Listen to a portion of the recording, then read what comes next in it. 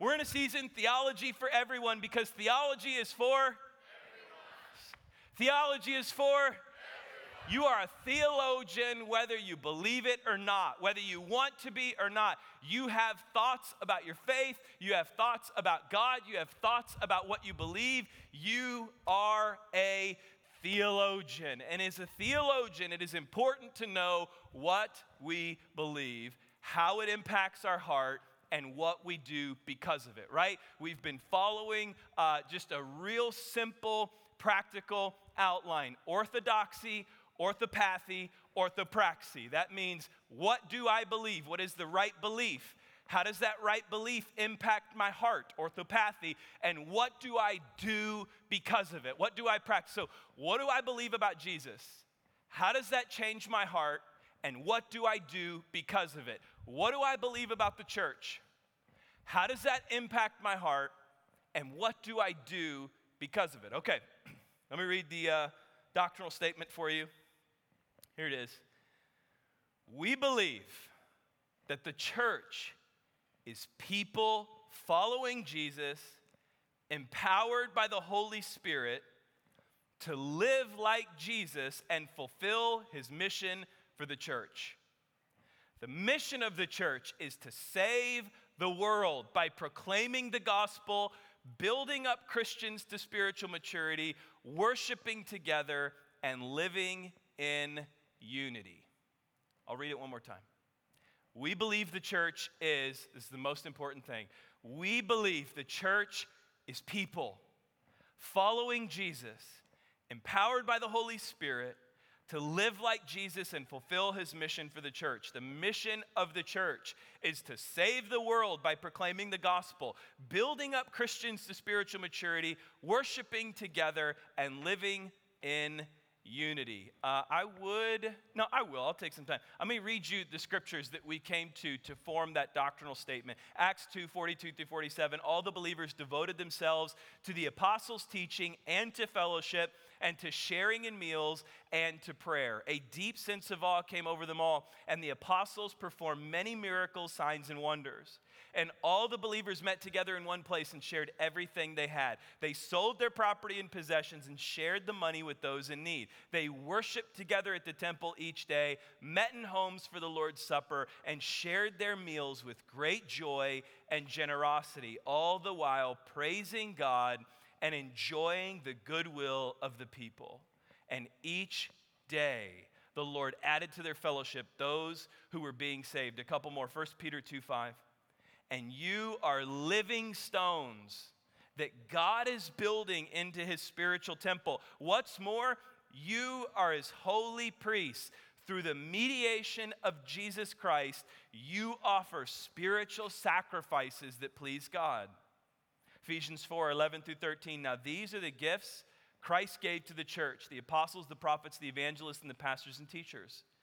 Their responsibility is to equip God's people to do his work and build up the church, the body of Christ. This will continue until we are all to such unity of our faith and knowledge of God's Son that we'll be mature in the Lord, measuring up to the full and complete standard of Christ. I've got a couple more. I believe in you. Hang with me as we read these. Ephesians 4:16. He makes the whole body fit together perfectly. As each part does its own special work, it helps the other parts grow so that the whole body is healthy and growing and full of love. Acts 1:8, but you will receive power when the Holy Spirit comes upon you, and you will be my witnesses, telling people about me everywhere, in Jerusalem, throughout Judea and Samaria, and to the ends of the earth. Listen to me. We are a people with a mission. The church is not a building. We are not a building. We are not a hospital. We are not any of those things. The church is people. We have to make this switch. And I remember that, in fact, if you go through the New Testament, and we read many of the verses pertaining to the structure of church, nowhere did you hear building. You can make a case clearly and easily that the presence of God dwells in no building.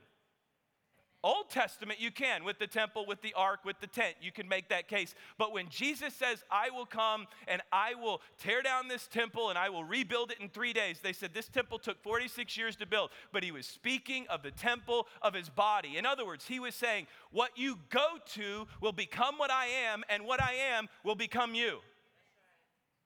It's not a building. I remember it long ago in the old Loman Student Center. We had a college student who showed up here. And I love our college students, obviously, right? And sometimes they just do stupid things. And this was one of those things. He was barefoot on the front row, just standing there barefoot. And I went to, and his shoes were sitting right next to him. And I said, right in the middle, I was like, hey, what are you doing? And he said, what do you mean? I'm on holy ground. I'm here at church. I'm on holy ground. You know, Moses, burning bush, holy ground. Here's where I'm at. I said, you're in the Loman Student Center.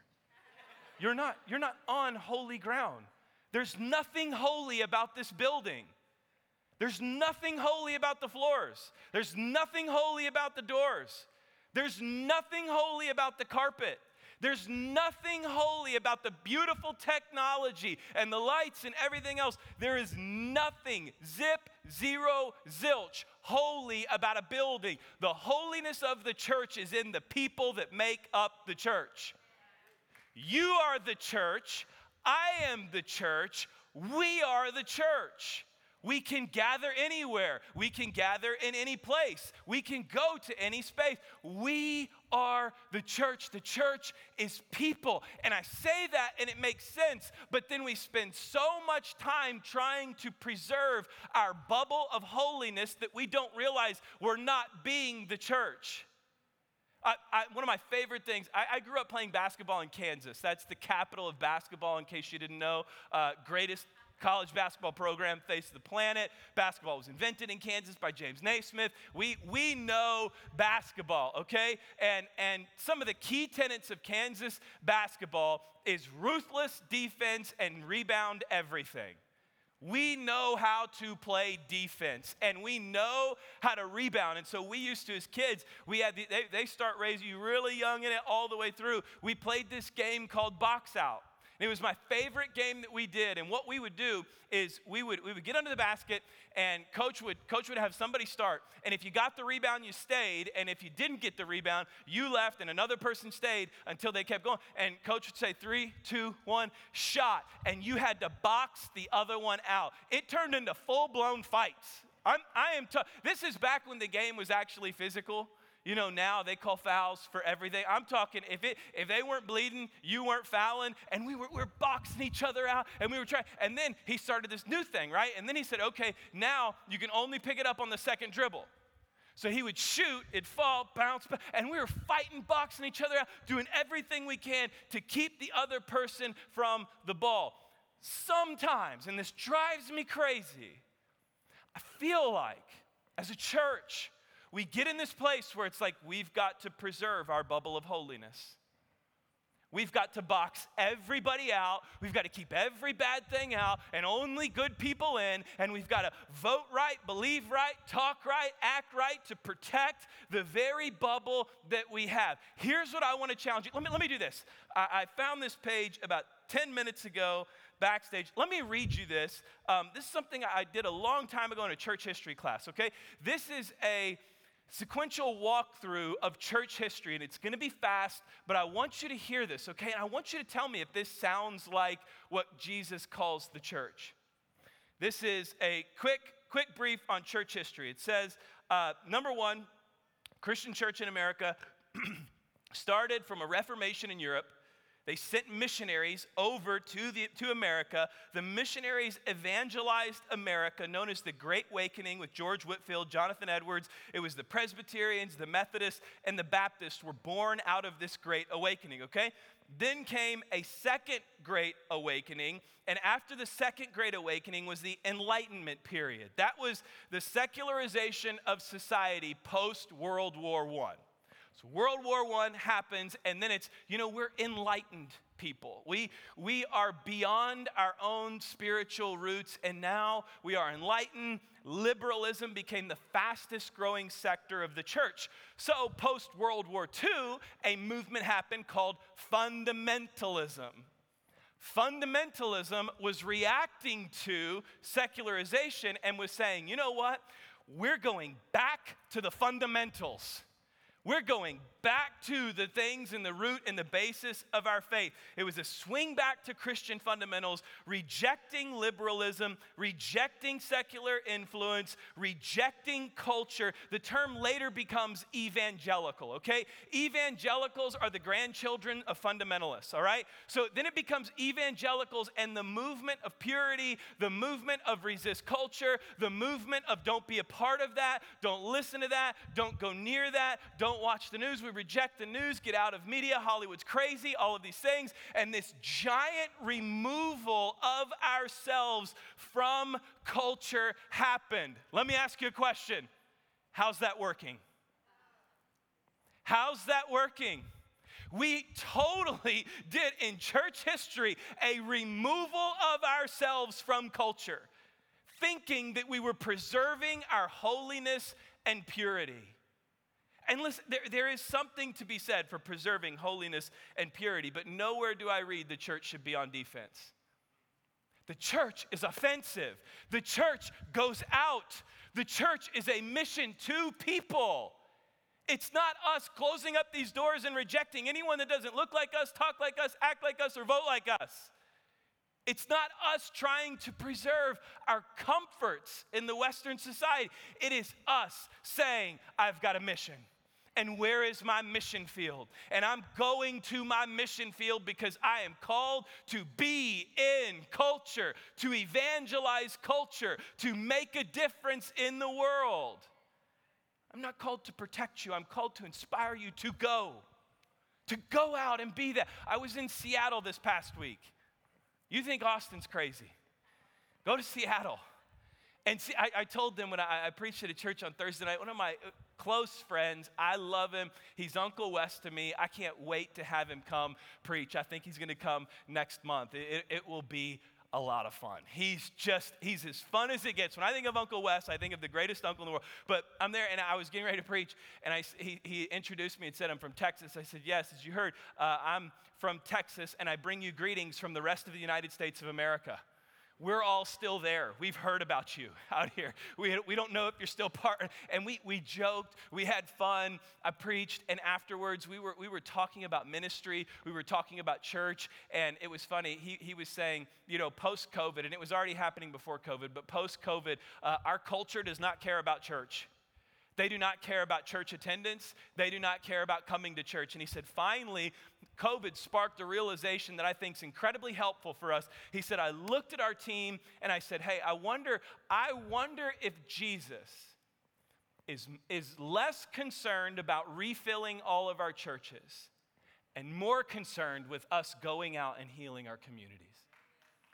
So I wonder if all of the sudden this shift that has happened and we've become so concerned about getting people in. What do you do when nobody comes in? You die or you go out.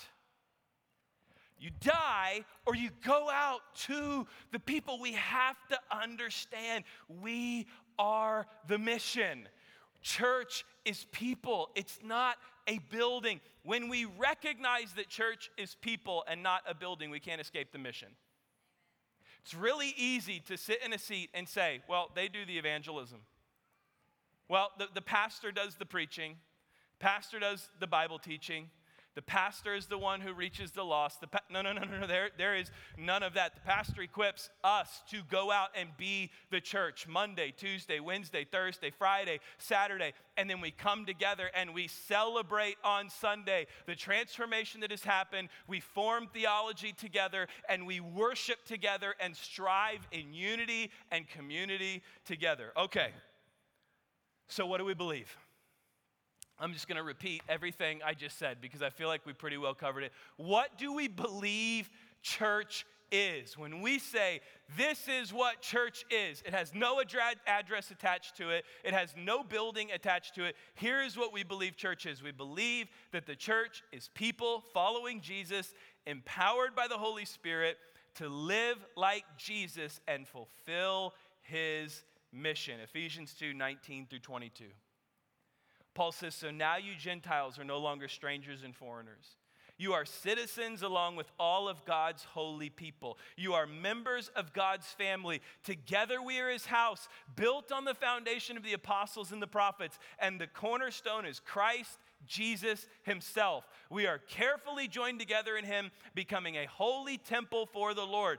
Through him, you Gentiles are also being made part of this dwelling where God lives by his Spirit. Matthew 16:18. Now I say to you that you are Peter. This is Jesus talking. And upon this rock I will build my church, and all the powers of hell will not conquer it. Does that sound defensive or offensive? Powers of hell will not stop what we're doing. And that's you, that's me. So if we're the church and the powers of hell can't stop us, what should we be doing?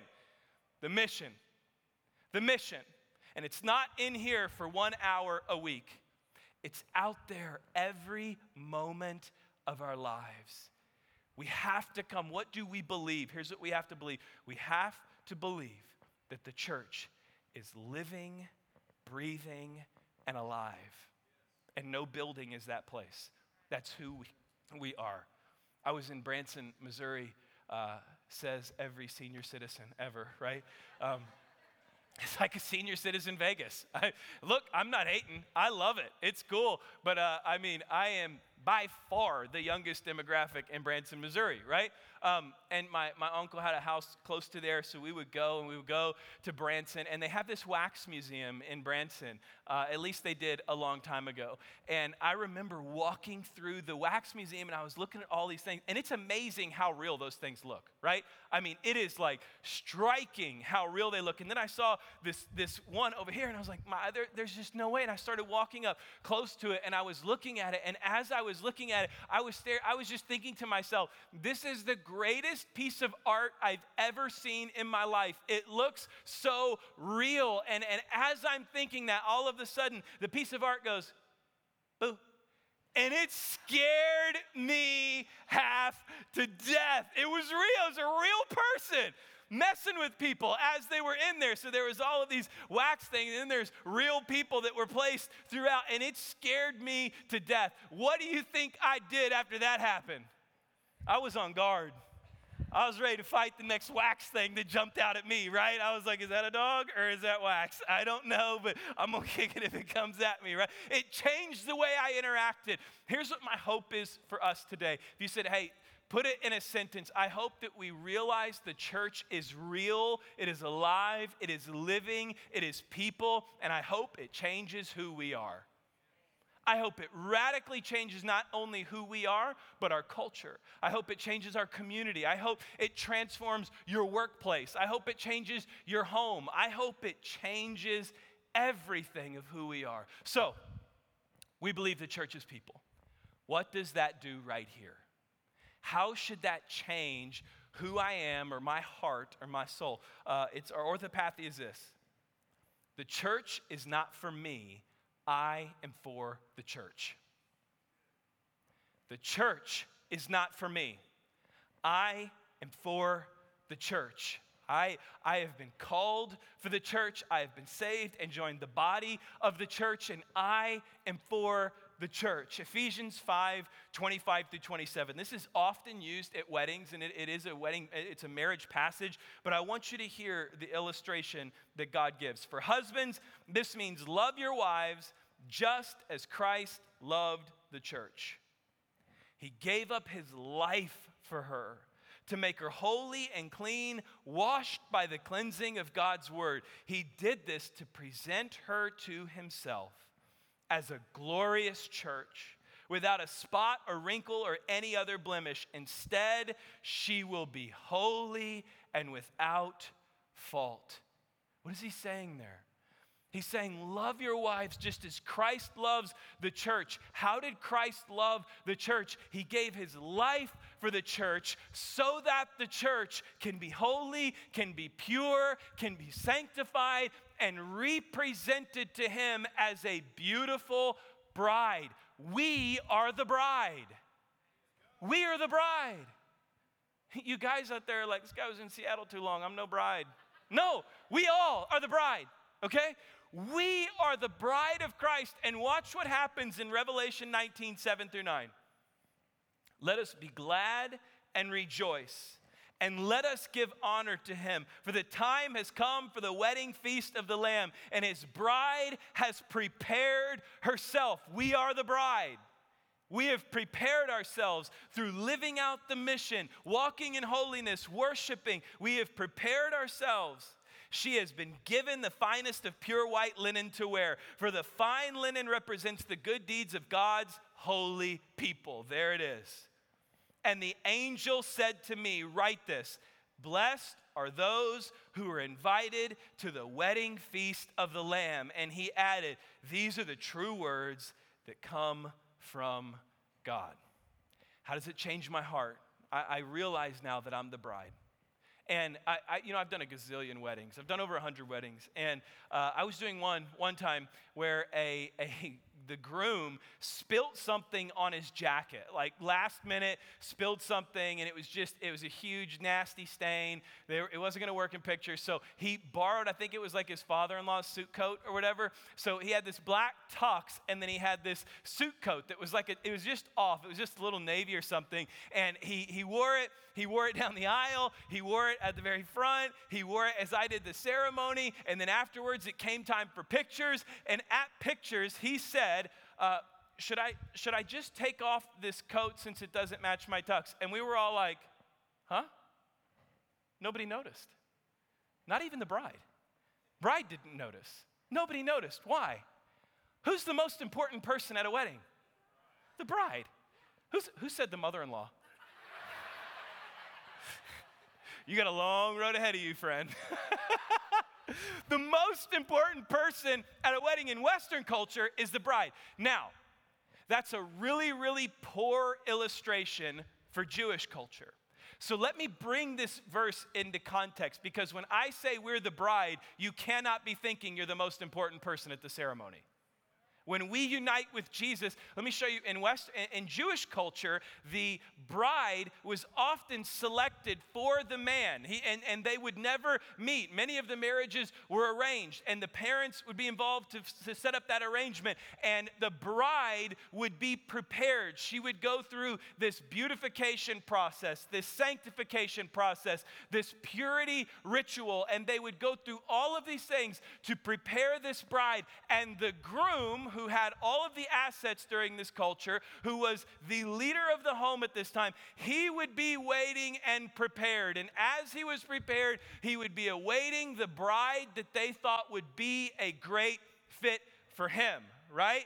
And it was the bride's job to prepare herself to be what the groom needed. Now, when Jesus says you are the bride, he's not saying you're the star of the show. He's not saying you stand up there and music ushers you in and everybody stands to their feet and there's a flower girl and ring bearer that come before you and everyone watches in awe as the most wonderful thing comes down the aisle. I'm sure that was your wedding, but that's not the wedding we're talking about. The wedding we're talking about is our King is waiting for us, and it's our job to become that pure and holy bride, so that when that wedding happens, he welcomes us into his presence. That's who we are.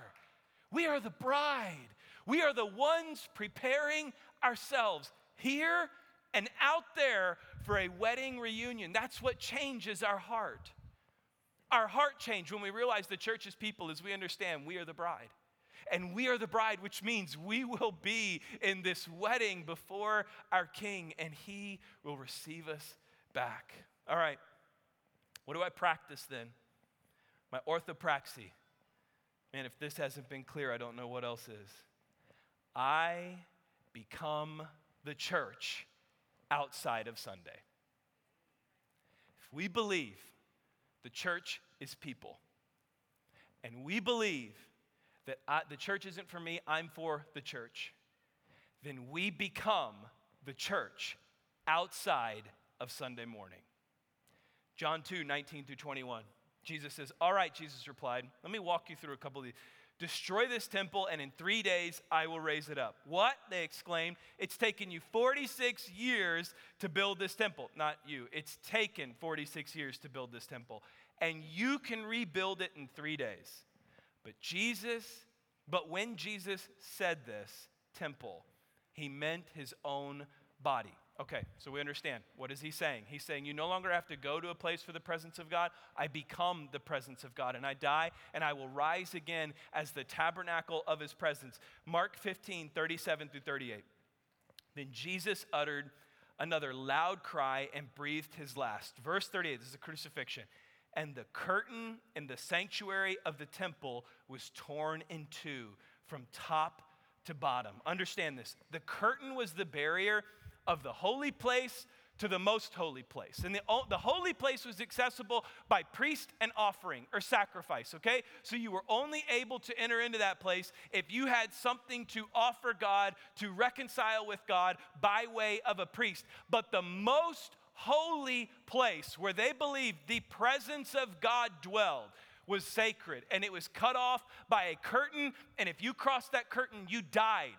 There's Old Testament examples of this. If you enter into the presence of God impure and you weren't invited in, you died from it. But all of a sudden, when Jesus died, the veil is torn, saying the presence of God is now accessible. It's accessible to you. It's accessible to me. We become the presence of God. In the Old Testament church, you went to a place to worship. In the New Testament church, you become that place and you spread that worship. It's totally flip-flopped. We go from thinking we have to go to but yet how do we treat this place?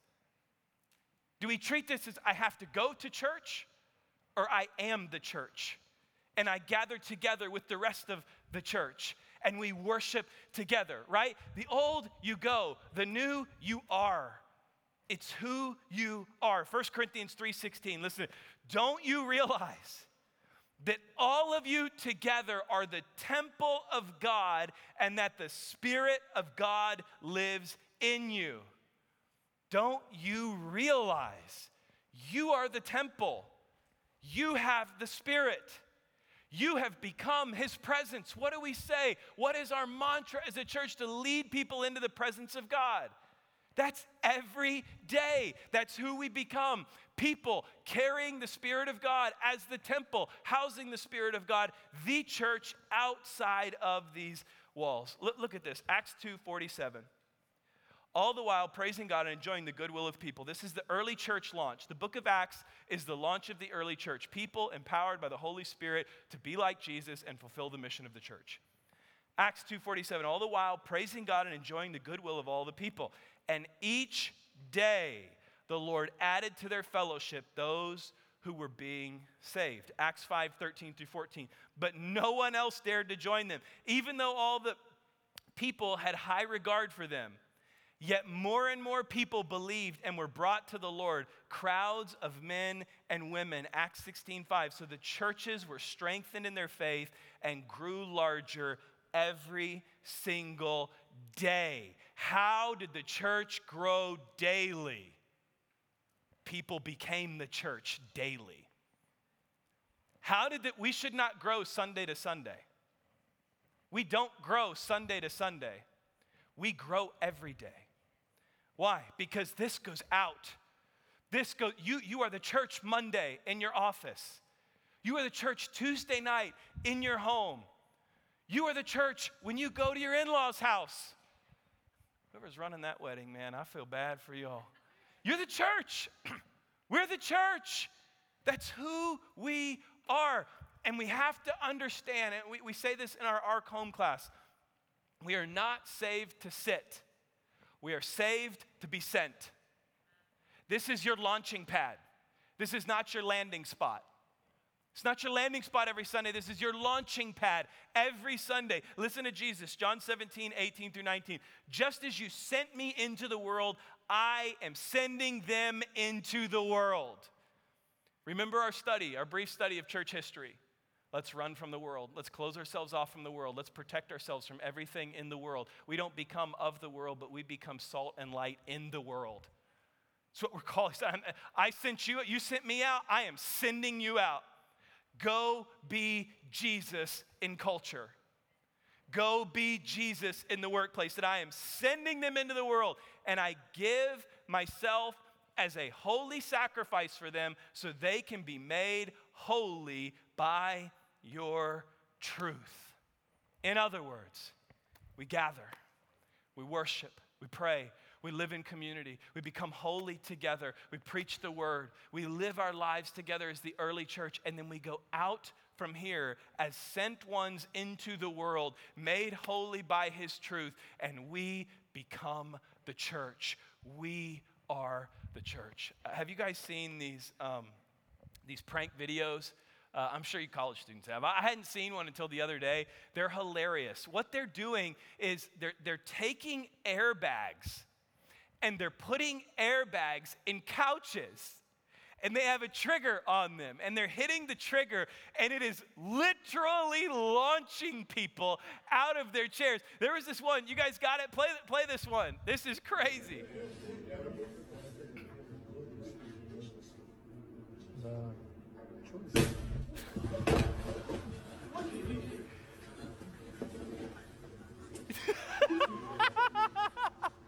Do it one more time. Do it again.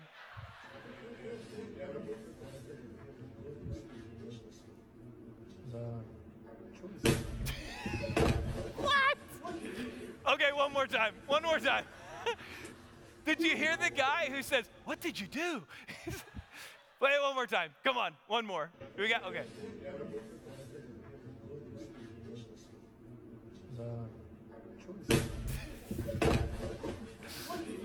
What did you do?